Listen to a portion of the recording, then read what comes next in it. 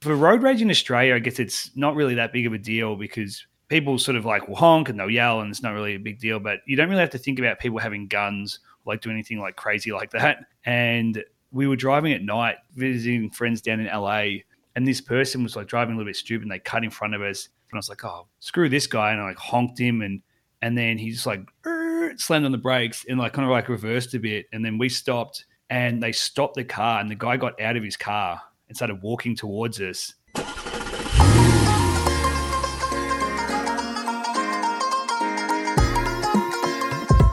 Welcome back to Drive With Us, a podcast where we bring on a new guest every episode to talk about the crazy things they experience on the road, who they are as drivers, and how they became the driver they are today. I'm Bhavneet. And I'm Taranjeet. And today's drivers are Jules and Christine, professional travelers, content creators, and podcasters. They've been on the road for over 10 years exploring all the world has to offer and met while traveling in Peru back in 2012, working at a disaster relief nonprofit. They have been traveling together 24/7 ever since. Along the way, they started a travel blog called Don't Forget to Move, which over the years has become their full-time job and now focuses on adventure travel and responsible tourism, helping their audience experience the world in a more sustainable way. They also host the podcast Not So Bon Voyage, which is a comedic travel podcast where they talk about all things that can go wrong while on the road.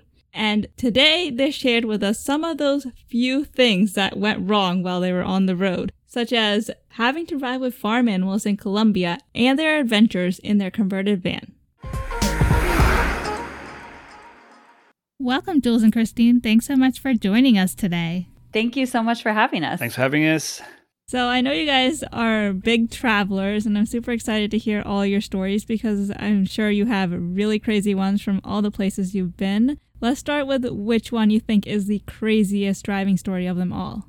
Oh, we have definitely had a lot of crazy driving stories. A lot of the time it's when we're not driving ourselves. And the one that definitely comes to mind at the start would be our time in Northern Colombia, traveling out to a place called Cabo de la Vela, which is pretty much a middle of nowhere, Christine. It's almost the northernmost point of South America, and it's where not a lot of travelers go. They say it's kind of like the Wild West of Colombia, so it's pretty far off the beaten track. Yeah, and even just to get out there, it takes a bit of a mission. You got to take a couple of buses and a couple of different small minivans, and then you finally get to a little place called Uribia where you jump into a 4x4.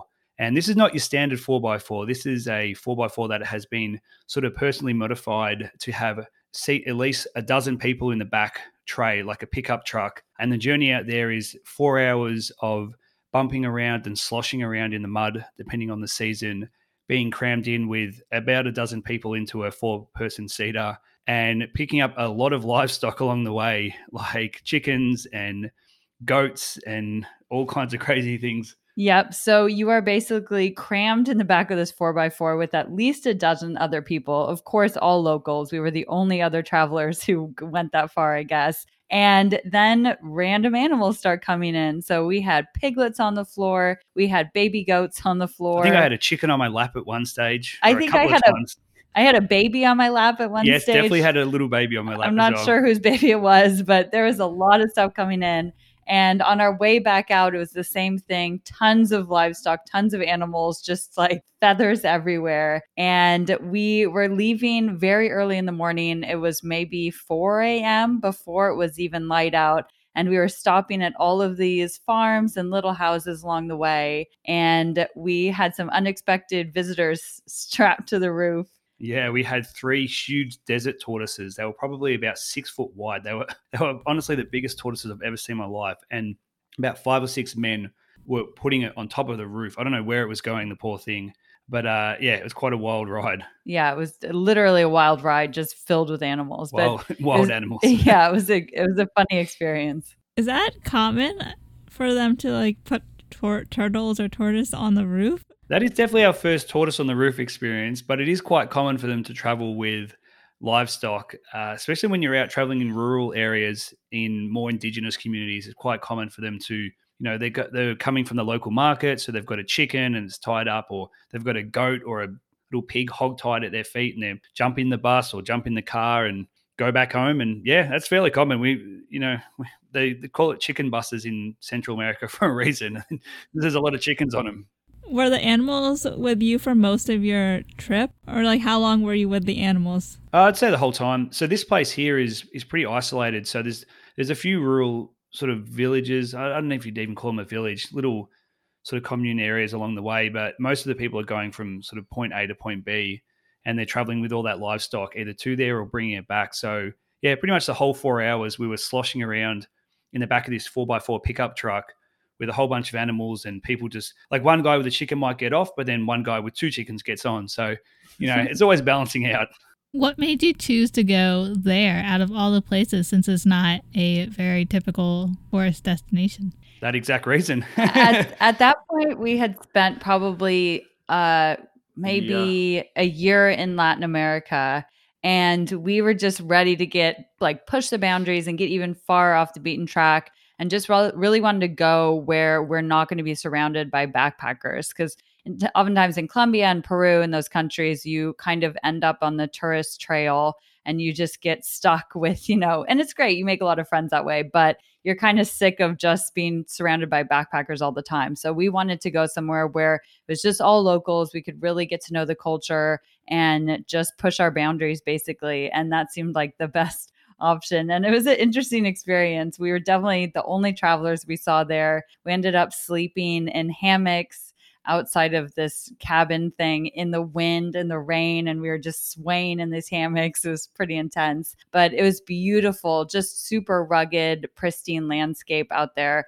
right on the coast, but still very deserty and dry. Mm-hmm. And yeah, it's really gorgeous. And we'd heard that the journey out there was half the adventure, and it definitely was. Probably one of our favorite journey stories that we tell, because the destination, it was nice out there, but we've been traveling for 8 years, 10 years, and we've been to a lot of beautiful places. Definitely not in the top of it, but the journey out there was definitely in our top sort of 5. How would you describe the drivers there in comparison to other places you've been? Well, we were just talking to someone actually on a podcast recently, on our podcast, about their driving experience, and we were talking about a time that we were in a bus, and this was actually in Colombia as well, and the bus driver, I'm pretty sure, was falling asleep, and we were at the front, and when you get tired and you start to nod off and your eyes close slowly and then your head kind of jolts back up. That was our bus driver.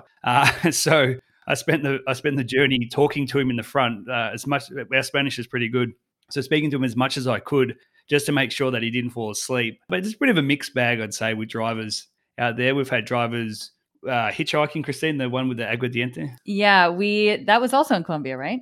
We were in the foothills of the Sierra Nevada. Yeah.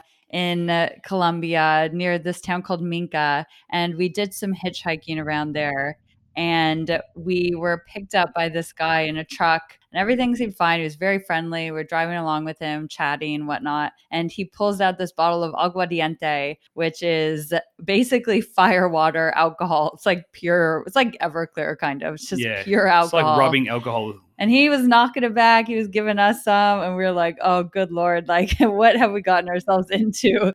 We're going up on these very windy mountain roads. I don't know if this guy should be drinking straight alcohol right now, but we basically had some just so we could calm our nerves. Calm the nerves. Yeah, and be less stressed out. But it turned out fine. We didn't get an accident or anything. But I guess we've encountered some sketchy drivers in Colombia, but maybe that's just our small sample size. Yeah.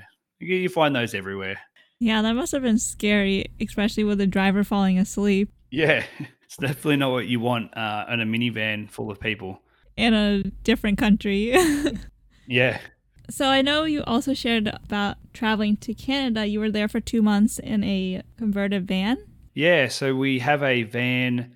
It's a 92 Dodge Ram. It is nothing special. It's pretty bare bones. We bought that a few years ago and did some conversions on that and gutted it and re-insulated it and built a bed frame and some storage. And we've got solar panels and all the camping, cook gear. And yeah, we're taking that out for some fun adventures. And one was this year. It's definitely, we have found out, more of a summer van. So the majority of our travel has been through the Western United States in the van, mostly during the summer and the fall. But we were like, let's take the van in the dead of winter to Canada. That's a great idea. So we drove up along the coast. It was gorgeous, stopped in Seattle and went to Vancouver. Everything was fine until temperatures started dropping. We hit a ton of snow, so much snow day in and day out. And the van van was just not prepared for that level of temperature, I think. So it stopped turning on for a while. And then we had some mishaps with the snow. Yeah, we first had some battery issues, then we got the battery fixed, and that was all good. And then we're not really used to snow, I guess you'd say. So first time we had to put on snow chains was when we were actually stuck in a bit of a snowy car park. So that was fun, like learning how to put on snow chains while we were stuck. And we had a couple other mishaps along the way, but yeah, generally not too bad. Haven't had too much bad luck in the van. We did get stuck in a snowy ditch. We did. Where we were going to check out this lake, and Jules, not to throw you under the bus, but Jules was driving. And it looked like it was a completely flat, snowed over road. So he pulled over to the side, and we found out that it was not, there was a ditch that was filled with snow. So as soon as we pulled over to the side, the entire van basically tipped into it, leaned to one side and tipped into the ditch, and we could not get out. Luckily, we have AAA, and that works in Canada. So that's a good tip. If you're traveling to Canada, AAA is really useful. Yeah, it's pretty much exactly the same, which we didn't know at the time, but it's, just the CAA, which is a Canadian version. It's exactly the same. So you get the same amount of call outs and support. And they sent somebody really quickly because we told them that we were really cold. So they sent somebody out to us, and we just watched The Office on our phone on Netflix for 40 minutes until they came out, and then they pulled us out with their, tow truck. But it was definitely a good life lesson for us. Definitely check if it's a proper road or a ditch that you're going to fall into. Yeah, don't drive onto snow unless you're sure that it's a hard, compact ground underneath. Exactly. Yeah, that was going to be one of my questions. How much experience have you had in snow? But you've already touched on that. So would you, I guess, if you had the opportunity again, would you drive in the snow again, or do you prefer not to? I didn't really mind driving in the snow. We had let me preface it by saying in a better van or a better car, I wouldn't have as much problem. In our van, it was not necessarily safest, but probably not the most equipped for it. It's only rear wheel drive. We had mud and snow tires, which technically okay, but snow tires are probably a little bit better for the snow. And the steering, like the column shift, is a little loose. So the van kind of, as you drive, the steering wheel kind of has got a little bit of like 3 or 4 inches sway on either side. So driving down a snowy, snow-covered road with the tires like not being exactly the right ones and the steering wheel kind of steady and you're not used to snow, that's a little bit, it's not the best conditions to drive under. But otherwise, I would feel confident and be happy.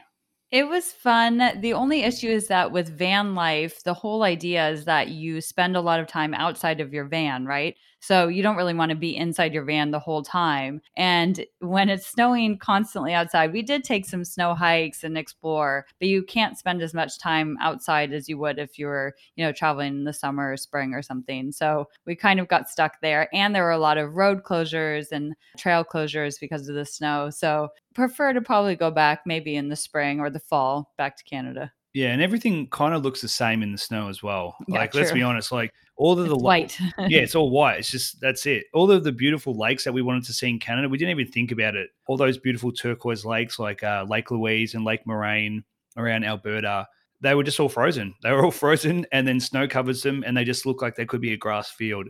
So you don't really get the same impact as those Canadian Rockies. But yeah, it was still nice. It was nice for us as a change because we pretty much follow the sun 24/7.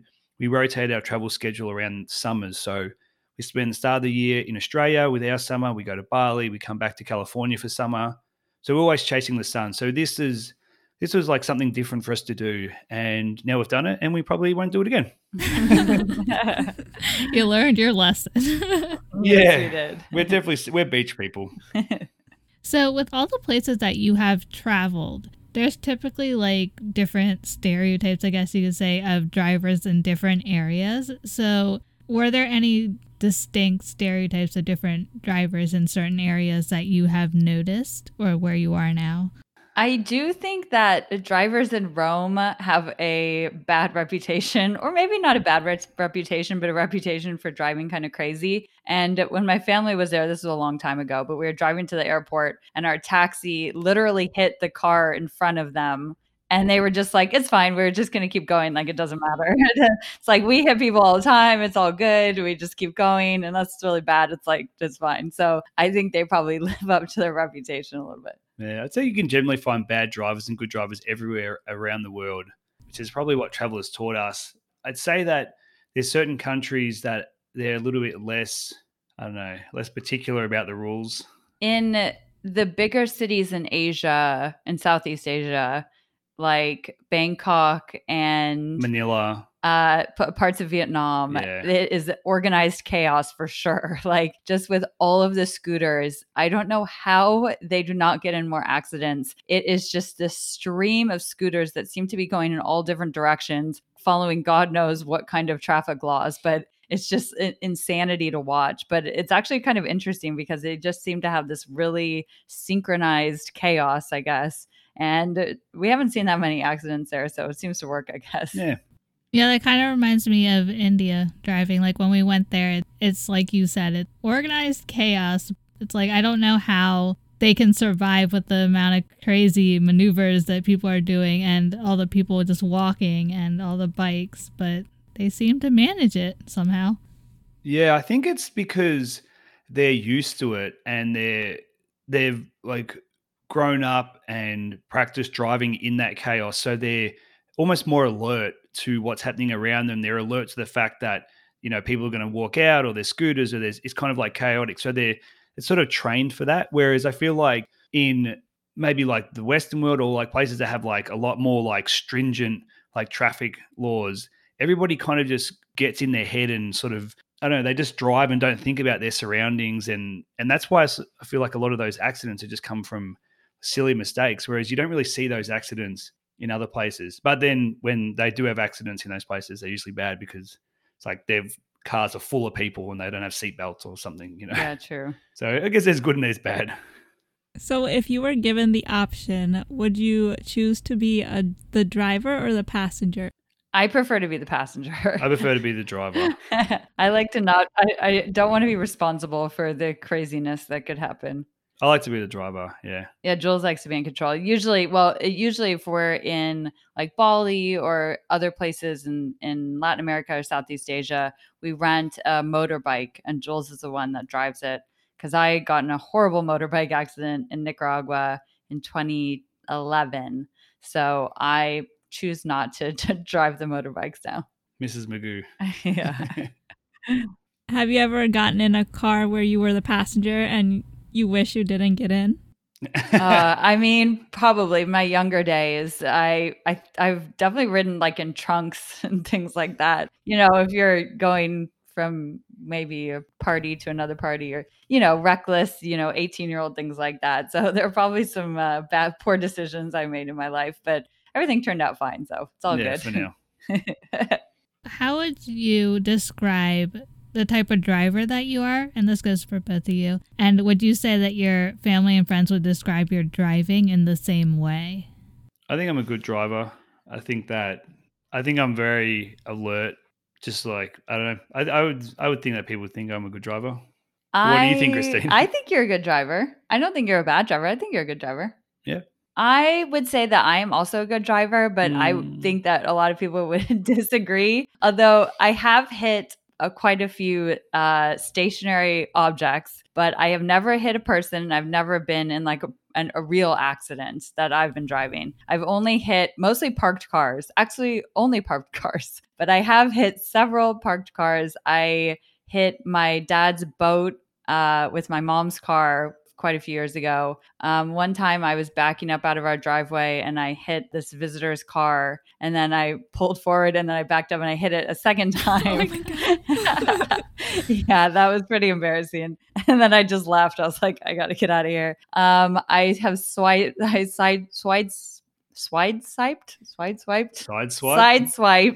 It's a hard word to say. I sideswiped a truck in the city and knocked my mirror off. I've hit a couple parked cars where I've had to leave notes, but all that to say, I've never hurt anybody or had an accident with a moving vehicle. So it's only been parked cars so far. I guess I shouldn't park my car around you. Probably a good idea. My car, we say, it has a lot of love taps. It has a couple like holes and dents and things like that have from things that have happened to it. A lot of cities tend to have this more honking in the cities as opposed to like out in the town. Would you consider yourself someone who tends to honk at people? No, not generally, but I would do it if I need to. I never thought I was a honker until we were driving in our van and our horn doesn't work in the van. That's true, yeah. So we cannot honk at anybody. And then once that is taken away from you, you realize how often you actually really need to honk your horn. Yeah. So maybe I am a honker. I don't know if it's because we don't have the horn and we would want to use it, but I think that when you don't have it and you want to use it, it really makes you feel like, oh, like I need a horn right now. But if you have it, I don't know, maybe just take it for granted. Don't take your horn for granted, guys. That's the number one tip. It's important. Do you substitute your honking with something else? Probably just yelling. I don't know. It's funny because even though we know the horn doesn't work, we still hit the middle of the steering wheel as if it's going to start working, but of course it never does. Although one time we were traveling in Utah in our van and it was early in the morning and I don't know why. There's some dodgy electrics in the van for sure. And I think we got out to go and look at the end of Dead Horse National Park or State Park. And as we shut the door, something must have just triggered and the horn went off. And it would not turn off, and it was just on. It was just constant. It was just constant, and it's the first time we'd had the van for probably 6 months at that stage, and we knew the horn didn't work. And that's the first and only time we've ever heard it. And it was just stuck on, and we were like, "Oh my god!" Like I don't know what we're gonna do. We're in this beautiful state park. It's in the morning, and there's visitors showing up, and it's so like tranquil. And this is just like. And I'm like, I don't know what we're going to do. Like, I'm going to have to like pop the hood and try and find something to disconnect. And then I guess after like 5 minutes, it just stopped. Yeah, it just eventually stopped. I think we just tried to do the same thing, like open the door and like slam the door shut again, open it, slam the door shut. And eventually it just turned off. It was really embarrassing though. Yeah, it was very embarrassing. And we're like, all right, we don't need the horn. We're like, please, I know we said we wanted the horn, but now we don't want the horn. No more horn. It's making up for all the times you couldn't honk. Yeah, exactly. It was saving them up. So what would you say is... when you're driving, what would you say is your biggest pet peeve of other drivers? My biggest pet peeve is people. I've actually got a couple, and I feel like they're definitely more present in the US. So I'm from Australia, and I feel like people in the US do a few things, or don't do a few things that we do. Oh, here we go. Here we go. All right, you ready to strap in? One is that people in the US don't use indicators as much as Australians or other people around the world. They just merge lanes. They don't use indicators. And the other is that they love to tailgate. And I hate people who tailgate. And that really annoys me. And especially when you're in the far left lane and you're going as fast as you possibly can to the car in front of you. And you've got people right up your backside trying to like get around you. And I like to always keep a safe distance from the car in front of me. But they see that distance as like, oh, I could get in front of that car. And I don't know. They're like my two pet peeves. People who don't indicate and they just merge. And also people who tailgate. They really annoy me. My biggest pet peeve is definitely people who text when they drive. That drives me nuts because it's so incredibly dangerous. And I'm like, is that really that important that you can't pull over or just text when you arrive at your location? But I see it all the time and it terrifies me. So dangerous. Yeah, that's when I honk at people. If you see them on their phone or something, you'd be like, honk, and then you go. Give them the international symbol for stop texting, you idiot. Yeah, exactly. Well, if you were over here in Maryland, I think you wouldn't stop honking ever then because literally everyone's on their phone. Really? Oh my God, that's so bad. It is. I mean, people do it everywhere, but yeah. Yeah, people do it here too. I think that, I don't know, maybe we have tough laws on it because I don't see a ton of people doing it, but when I do, I'm just like, oh, stop. You're so bad. Yeah, but I agree with the whole putting your signals on because when we went to Australia, I was like, oh my God, people put their signals on in the circles or in the roundabouts. And it's like, here's like nobody. Yeah, see, I'm validated. Christine always thinks it's just me just like complaining about US drivers, but I swear it's true. Like they don't, even when they're turning sometimes, I feel like people don't use their indicators. So they'll come to an intersection and they'll just turn. And I'm like, Yep, not a fan. It was like, I wish I knew why. I wish there was a way you could tell me that you were going to slow down. Oh, wait, there is. It's so Yeah, easy. pretty much. I wish there was a way that guy could indicate to me that he was going to turn.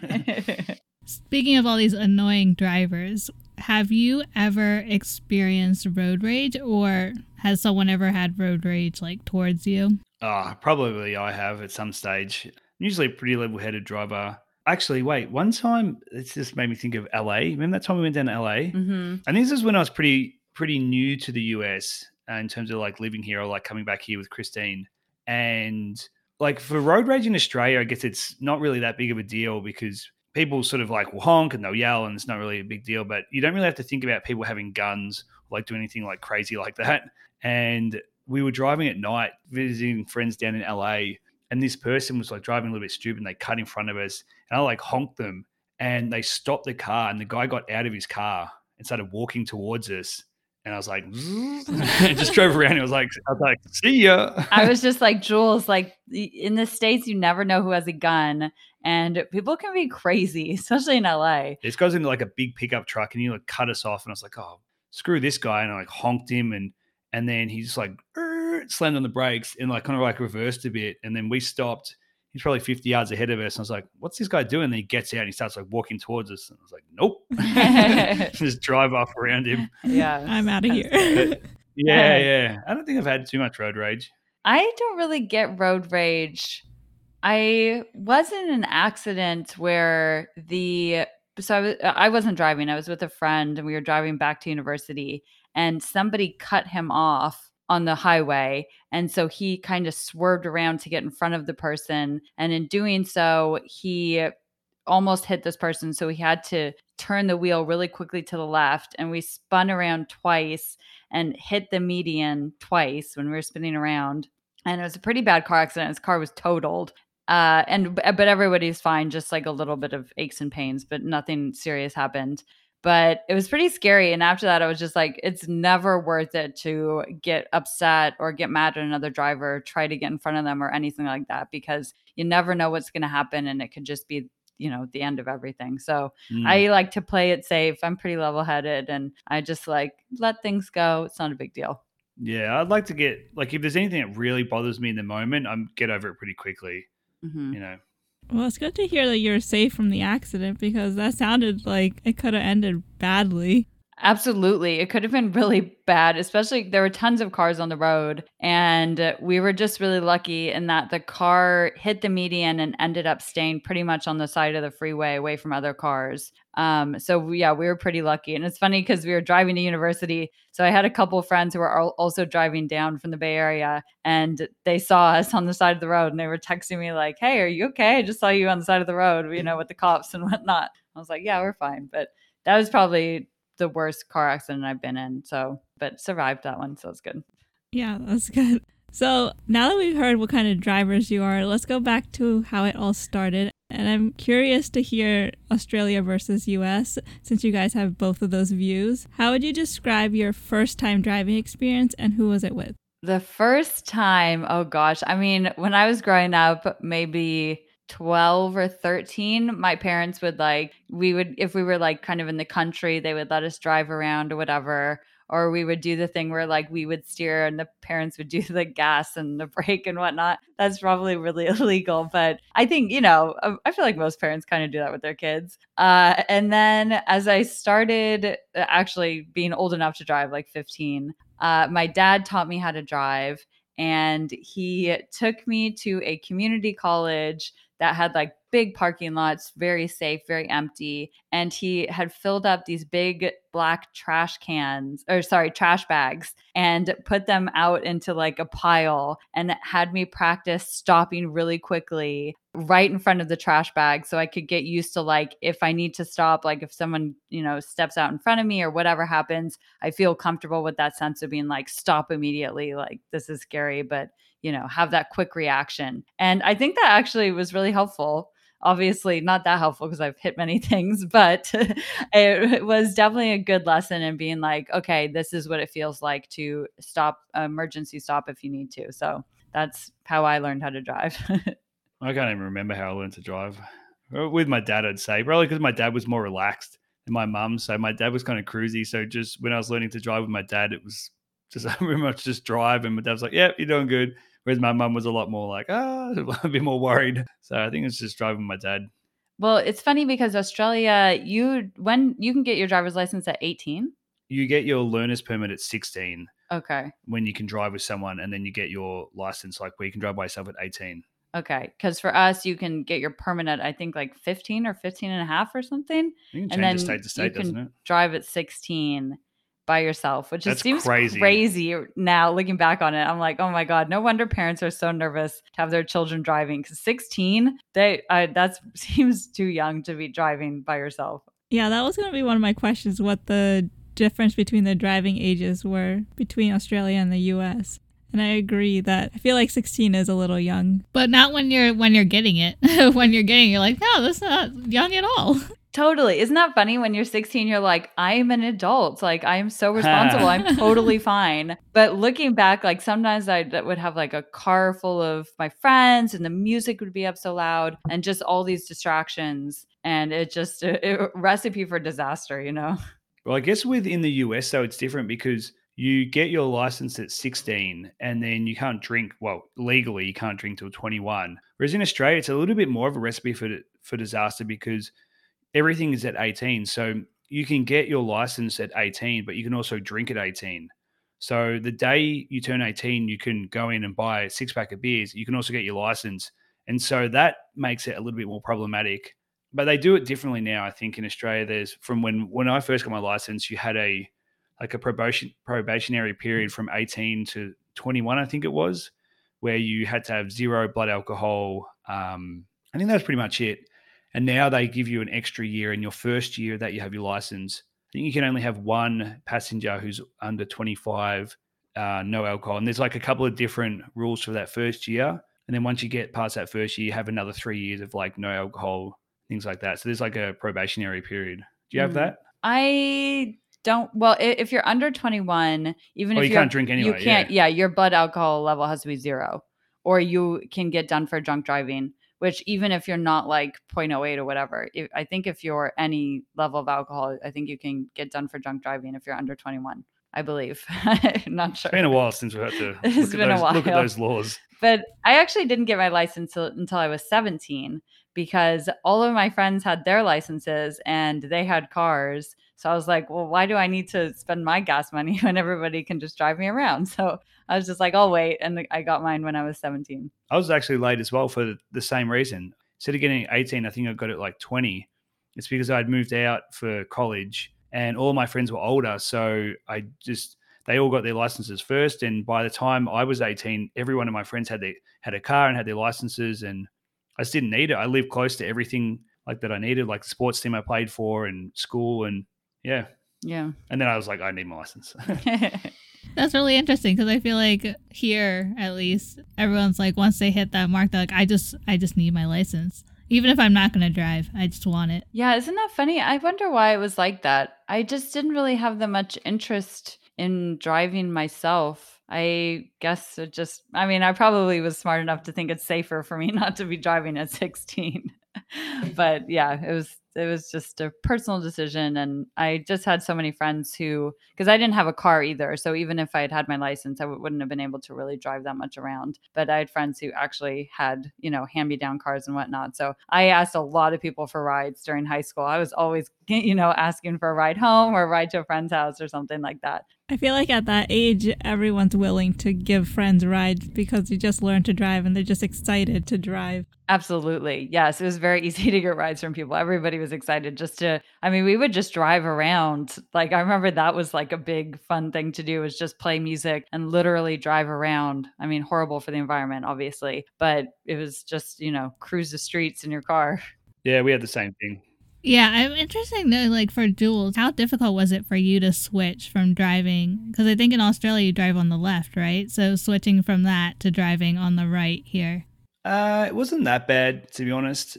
I guess it was sort of did it over the period of now when I go back and forth, it doesn't really feel that different. I guess wherever I've spent the most time recently when I switched back. So like if I spent a long time in Australia and came back here, takes like a little to readjust and vice versa. But it wasn't that bad. It's just sort of, you just have to be a little bit more alert, a bit more conscious. Sometimes I would pull out of a driveway or something and I would forget which way I was supposed to turn. Like if there were no cars on the street. And I've definitely in both Australia and the US sort of pulled out of a gas station back onto the road and pulled into the wrong lane for a little bit and then going, whoop, wrong lane.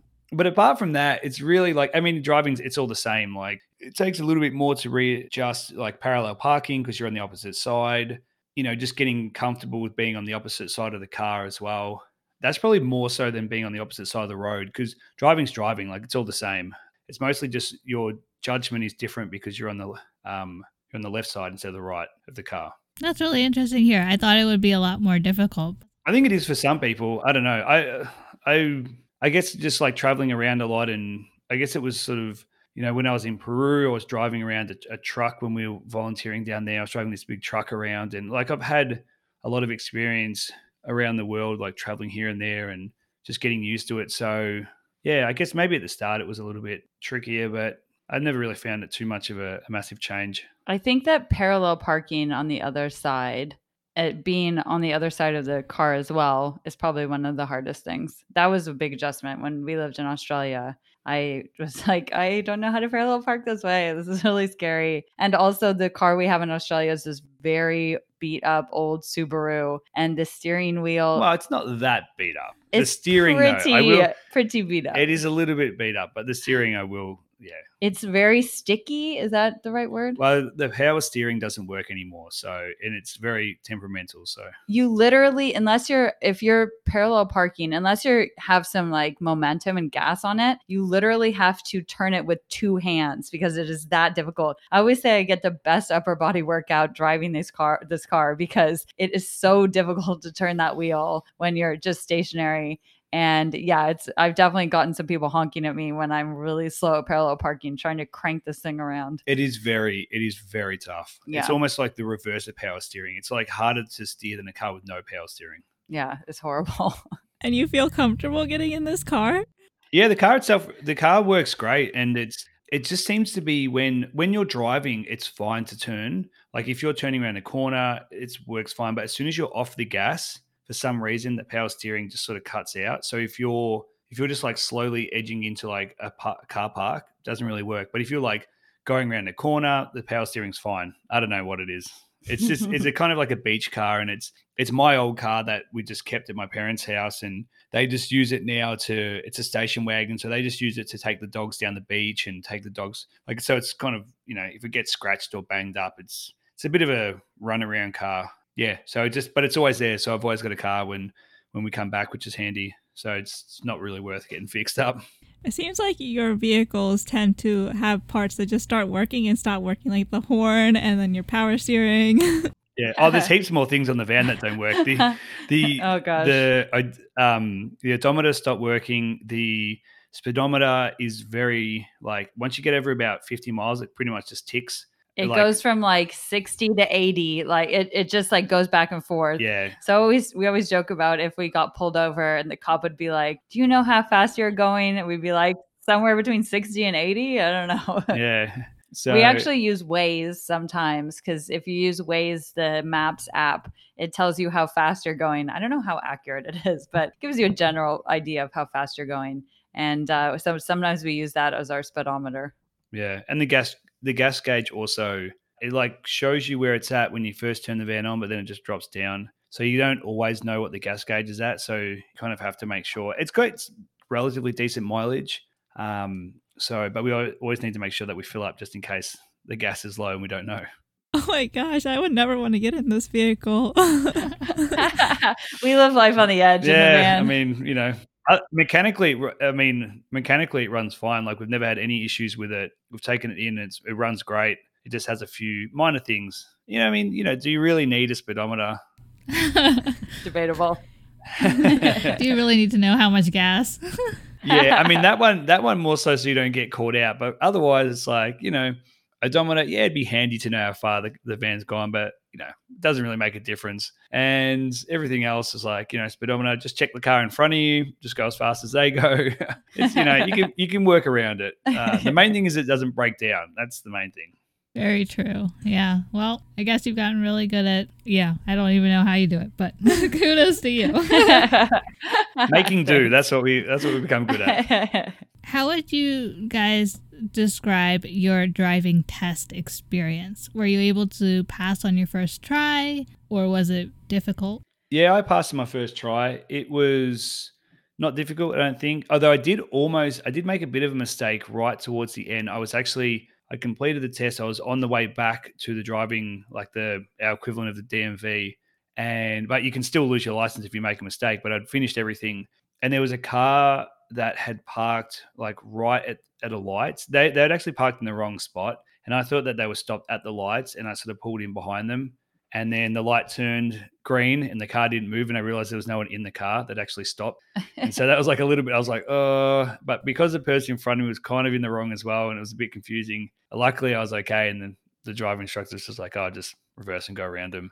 And other than that, it was fine. And I actually had to get my license. Well, not I had to, but to get my California license, I had to do a test again, which is also a very interesting experience because I've been driving for so long. And then I had to go to DMV and do my learners on the computer, just like as if with a whole bunch of 14-year-olds. And I had to do that. And then I had to book a driving test and bring the car with an instructor and go and do the whole thing again at like 32 years of age. So that was interesting. I also passed on my first try. I had a lot of friends because everybody, goes to the same DMV and whatnot. Everybody who had already taken their test was like, you'll be fine as long as you don't get the Russian woman who is the instructor. And I was like, okay, no Russian woman. I'll be fine. Okay. So of course I get in the car. The instructor gets in the car. Of course, it's the Russian woman. I'm like, oh no, like this is gonna be so difficult. I was really nervous. I was like, trying to remember everything. But I passed with flying colors, did really well, excellent driving, and I was totally fine. I did have a girlfriend who had to take her driving test 7 times. And one of the times, I think it was her first time, she got in a car accident during the test. Oh my God. So that did not go well for her. And she had to take it 6 more times after that. Wow. Yeah. Wow, that's a lot. She's not the best driver. And she's still not the best driver. I hope she's not listening to this podcast.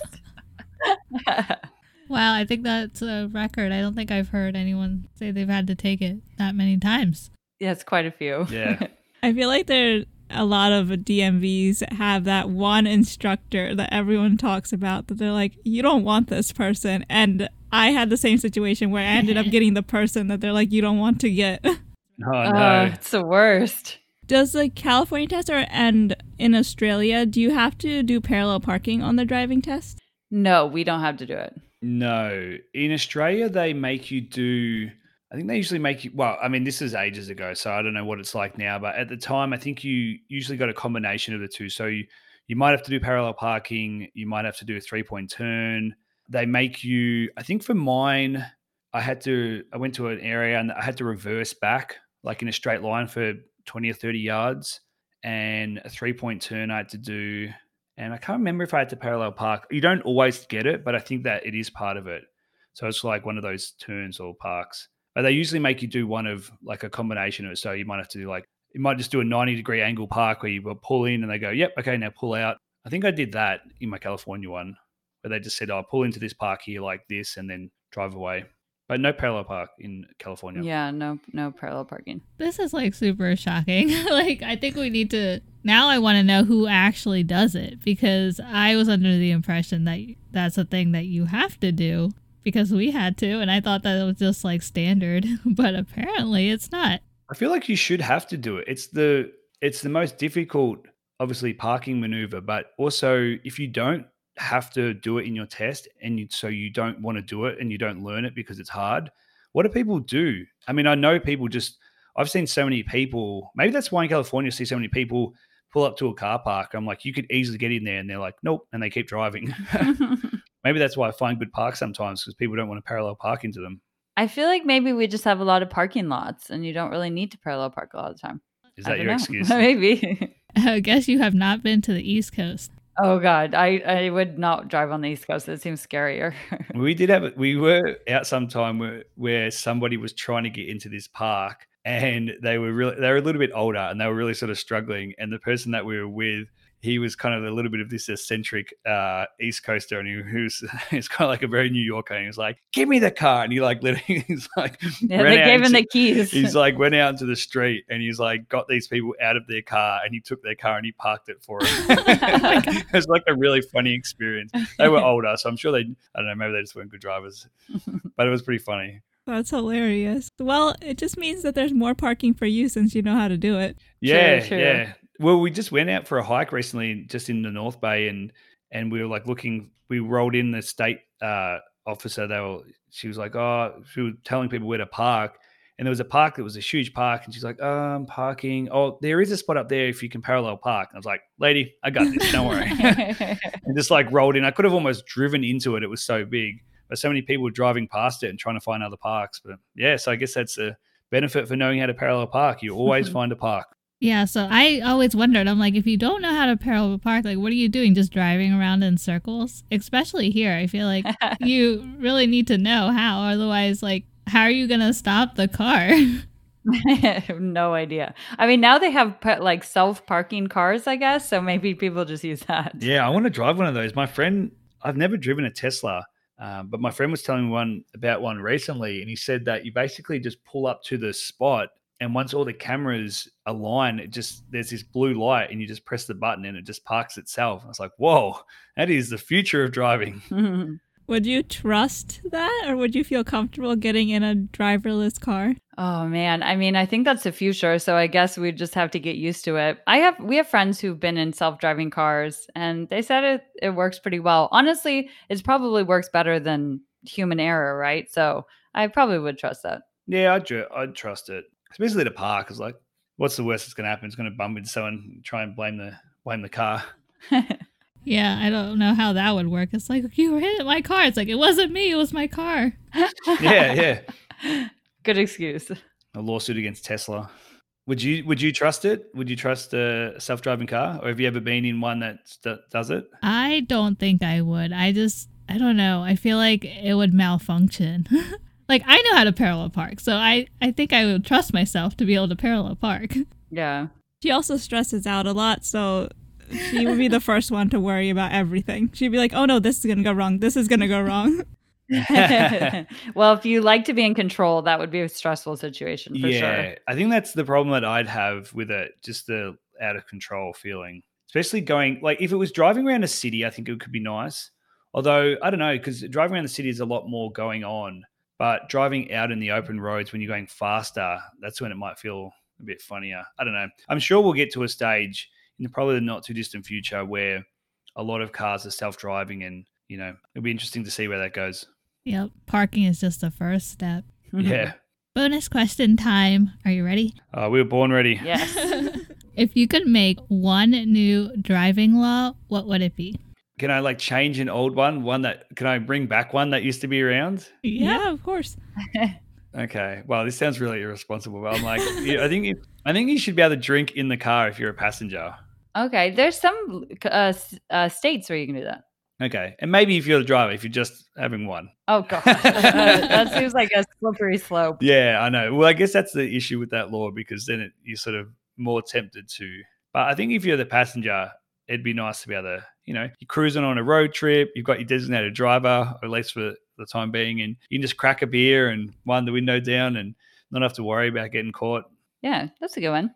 I would say so I don't know if this is true in where you guys are, but in California, you can stop at a red and turn right if you stopped at an intersection. I would like it to change it so that you just have to slow down. You don't have to make a complete stop. And if you slow down and make sure it's safe, you can turn right on red. Because that's the only time I've ever gotten a ticket was for a red light camera. And I didn't come to a full complete stop, and I just was slowed down. I went through, and everything was fine, but I got caught by a red light camera and I got a ticket. And that's the only time that's happened to me. So I would change that. I would actually, speaking of that, if I could change one law in Australia, I would make the right on red, because it would have to be left on red in Australia. So it wouldn't have the same ring to it, but that I love that. I think that's such a great. I don't think, is it in every state? And I don't think so. Can you do it? You guys are in Maryland? Yeah. There are certain states that you can't, but Maryland you can. Okay. Unless if there's a sign saying don't turn on red. Yeah. I love that. I think that's such a good traffic law. I love it. I'd love to bring that back to Australia. I think that's such a good thing because it's essentially just like a stop sign at that stage and you're not crossing anything. And it's just, I really like that. It's my favorite US or at least California law. But Christine, spoken like a true Californian, you and your rolling stop. I don't want to completely stop. I just want to keep going. The California roll. California roll. What can we say? We love it over here. Yeah, especially we live in San Francisco and I'd say like 90% of the intersections are always stops. So you just have to, like, you're constantly, if you're unless you're on a main street which got traffic lights, pretty much every other street is an all-way. There's like very few, just like two-way. So you're always, every block, stop. And I think it's just ingrained, especially in San Francisco, that you're rolling through those. And you see people roll through them pretty quick sometimes as well. It's more like a California sprint through them sometimes. I don't think I would be able to handle that. Like, I would probably start honking at people, and I am not one to honk. So in San Francisco, it's very like steep hills and stuff. So do people just go right through the hills? I know, like, when we were there once, there was like a stop sign, but you were like at an incline. So I was like, how are you supposed to stop at this angle? Yeah, some of those are crazy. Especially if you're driving a manual car, it'd be a lot trickier as well. You definitely get that back roll. Even in an auto, you get a bit like, can't pull up super tight behind people. You've got to give them space, which a lot of people don't do. But yeah, some of them, there's a couple, we live sort of at the bottom of a hill. And sometimes when we head off south, you start to like, you pretty much are so steep that you can't actually see the top of the road like ahead of you. So you have to really like roll over that one slow because you can't see if there's anyone crossing or anything. That just sounds scary. It can be kind of scary if you're like just driving and then all of a sudden you end up on like this basically like a cliff and you're like about to go down. And some of those inclines are just really gnarly. They can be pretty terrifying. It's like a roller coaster. Whee! A real life one instead of a control environment. Exactly. Yeah, compared to your hills over there, like ours seem like nothing. Yeah.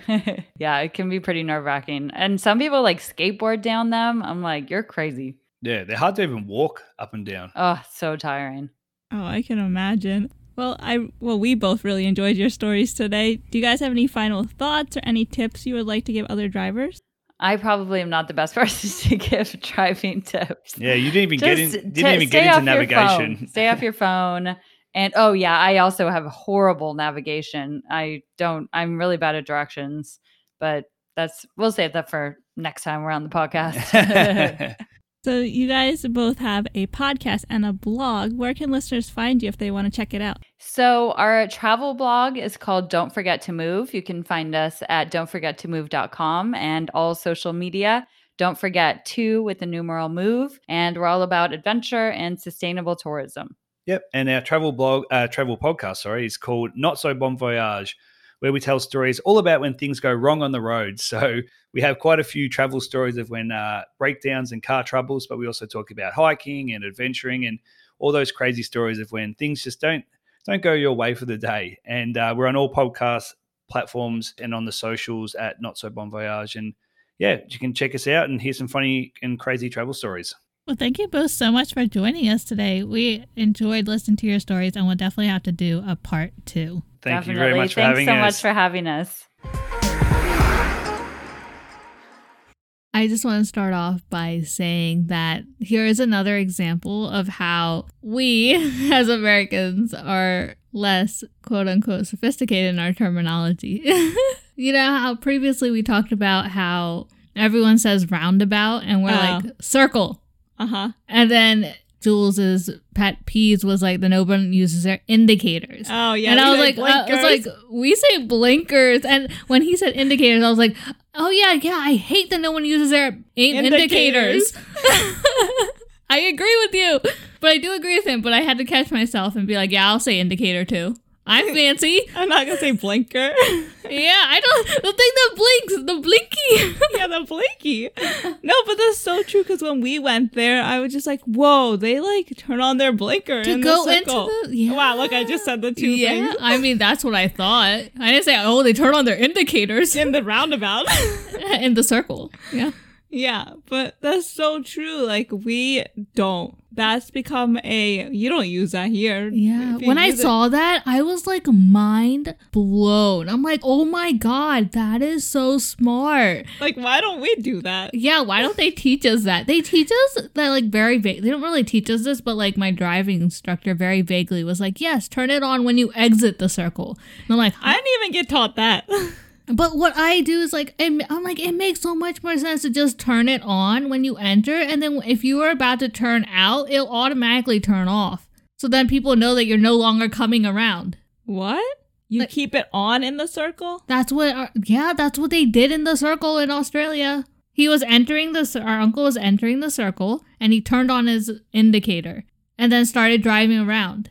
Oh, I thought it was you turn it on when you're leaving. I thought so too, but like I saw people turning it on when they entered. Oh. And I was like, whoa, that's a new way. And then when they were exiting, like, you turn the opposite direction and then it turned off. Oh. And I was like mind blown. I was like, what? See, now what I do is like halfway when I'm in the circle and I want to go like to the third exit all the way around, I then turn it on because people don't stop because they think you're automatically going to just keep going straight. Yeah, exactly. But yeah, that and then our sophisticated language. But okay, so his driving log. We ask every guest to share if they could make one law, what would they make? And his law was at least let the passenger be able to drink. And then he's like, and then the driver can have a drink. I don't think that would work as well. Maybe it would work in Australia, but I don't think it would work for drivers in the US. Yeah, especially with, as he mentioned, the road rage is his pet peeve. And like in America, it's a little extreme.